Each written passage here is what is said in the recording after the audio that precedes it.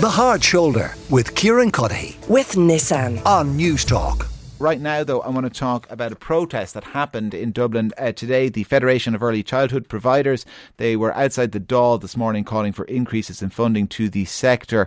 This is the group's third protest, and they say current funding levels are too low, and upwards of 250 providers are at risk of closing over the next 12 months. Elaine Dunne is chair of the Federation of Early Childhood Providers and is with me in studio. Elaine, it's good to see you again. Had you a good turnout today? We did actually.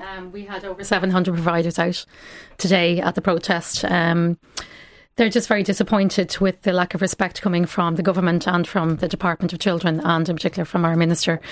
As we walked up from Leinster House to the Department of Children, there was nobody inside to actually have a conversation with myself or any of my subcommittee, which was quite disappointing. And what were if the minister had turned up or someone from the minister's department had turned up, what would be the demands or the request? The request that we have is that they raise the ECC funding for children to €76 per week per child. It's a €7 increase on what they got in 2018. We've had one increase in 12 years. It started off very low, and we were promised at that time 12 years ago that it would be index linked every year, and that promise was not kept, unfortunately. And what is the consequence of that for the sector? Well, those providers that were out there today, there were full daycare providers there today, part-time, and ECC services, parents and children and staff as well. And what's going to happen here is there's going to be closures. We have no choice. Viability for a lot of the services is gone. In particular for full daycare services, the Ready Reckoner, which would be a calculator that was given to us back in June to work out our funding through the core funding, was inaccurate. So when we went back in 2 weeks ago to look at our funding again, we are getting a lot less, and you're talking between 10 and 25,000 less than what we thought we were going to get. So therefore, you're going to see quite a large number of providers may not sign up for this core funding. And then you have others like the small ECC services who have been forced into signing up because they've got no choice. There's nothing else there on the table for them at the moment. Well, let me introduce Ola McCarthy, who runs a Montessori in Sandymount in Dublin 4. Ola, how is all of this impacting you and your business? So myself and my business partner made the decision last week when we looked at the core funding contracts to not engage with it anymore and not to implement it this year. And one of the biggest issues that we would have had was that we have no rules of engagement. We were basically handed a contract and told, this is what you're getting, you take it or leave it. Many years ago, when Catherine Zappone, before she was minister, she asked us to organise ourselves into a representative group, and we've done that. We have 1,400 members in the Federation, and we trust them to look after our interests, and for all of the interests from a broad selection of service providers, from Montessori, from ECCE only, part-time, school-age childcare and full daycare. So we trust Elaine and her committee to represent us. Yet when I speak to Elaine, and I speak to her regularly, and I ask her questions like, what are the department saying when we ask questions, about, particularly about this agreement? You know, it's a 19-page agreement, and you'd need to have a fairly good legal head on your shoulders to get through it, and for all the implications for businesses. Elaine's getting the same response from the department every time she writes to them or asks questions. You take it or leave it. It's starting on the 1st of September, which has actually been pushed out now. So for me as a business provider, I'm rejecting quite a large amount of money, but I don't want to hand over ownership of my business. My aunt started the business in 1992.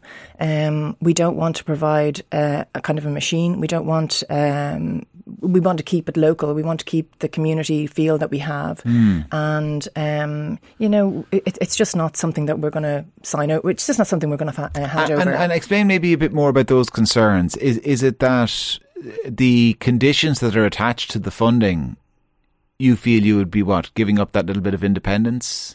100% we'd be giving up the independence of a small private business. I know that the government have a promise to parents to reduce childcare costs, and I understand that full daycare creche fees can be really onerous for parents. But the amount of administration, the systems that the government have set up, the amount of repetition that we have to partake in, engaging with the Hive system, the IT system that they've given to us, and the amount of administration is just unbearable. It's not workable. One provider, for example, was on one of the social media platforms recently saying that it took her 17 hours to complete the application to apply for core funding. That's ridiculous. All of the information that they're looking for, it's information that they already have. They want to know every hour for every staff member in every single room, where they are, what they're doing, where they got their qualification. TUSLA have all that information. The department have all that information. I don't really understand the kind of minutiae and the level of detail that they want. Yes, because just for people at home maybe who don't have kids, or their kids are a bit older, it's not necessarily, they might hear that and they think it sounds like you don't want to be regulated. It's dual and triplicate regulation is the problem. We are regulated, and we have to engage with quality action programmes. We engage with Síolta, we engage with Ashtar, we're inspected by TUSLA, the DES, we're inspected by Pobl. So we've got that's all there. There just seems to be a complete level of mistrust between the department and providers, and that's something I'm just not willing to hand over my business to the department. And now that you've withdrawn then from the core funding model, I mean, what does that mean for the parents, the kids who are in the creche? So we haven't had core funding. So actually it means that I'm going to be, not only am I not getting the core funding, the government are actually taking the programme support payment away from me, and they're taking the higher capitation that my service has had for the past 8 or 9 years. So I'm at a loss of about €12,000.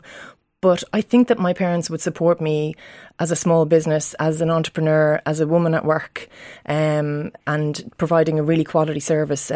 So I think that they would support me in that. We do charge fees. I had to change my business model when the ECCE scheme came in the beginning in 2009. I had to change to part-time because the funding wasn't enough. And if you look at what the ECCE funding actually pays now, it pays us as workers, as staff, as teachers, €2.80 per hour. That's just ridiculous. So we do charge fees, and that helps me maintain a much higher level and quality in my service. And I want to continue. Elaine, the budget is just around the corner. When the Dáil resumes, it'll be all eyes on the budget. What needs to happen, in your view, in the budget in terms of, well, not just the funding, but I guess in terms of the model of childcare provision and the model of funding as well, and all of the conditions attached there too? What needs to happen in order to prevent these 250 potential closures over the next 12 months? So we have our own budget submission, which goes live next Wednesday through a press release. It's a very strong budget submission to support providers, parents, children and staff. So what needs to happen is right now is that we need to have a very urgent meeting with our Taoiseach, Michael McGrath, Pascal Donoghue and our Minister, and sit around a table, and maybe one of his people from his department if they're willing to listen. But right now it doesn't appear that they want to hear what's going on for providers, and they are looking at us, looking at closures now 1 and 2 days a week starting very early in September. So we have a big meeting next week to discuss this. So it is going to impact the economy, and it is going to impact the parents here.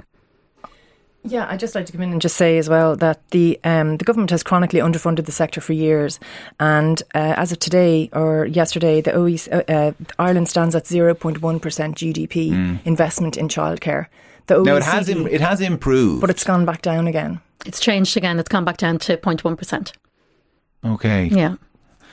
All right. A lot of work to do on that front. I do remember Catherine Zappone and others promising that we were going to close that gap between us and what is the OECD average. That gap did close. Sounds like it's widened again, so things moving in the wrong direction there. Elaine, thanks for coming in studio, and Ola as well. Thank you. Elaine Dunne is chair of the Federation of Early Childhood Providers, and Ola McCarthy is an early childhood provider herself in Sandymount in Dublin. 453-106 if you have a view and you want to get in touch. Someone here has texted in, not about early childhood provision. Kieran, I loved all the Lego train sets and building little towns around them when I was a kid. I've got a baby daughter now, and I can't wait for her to be old enough so I can buy her Lego and then I can play with it. The reason that text has come in on 53106 is because I had a little preview of the Lego store, which is opening to the public in Dublin tomorrow. Take a listen. The Hard Shoulder with Kieran Cuddihy. With Nissan. Weekdays from 4 on News Talk.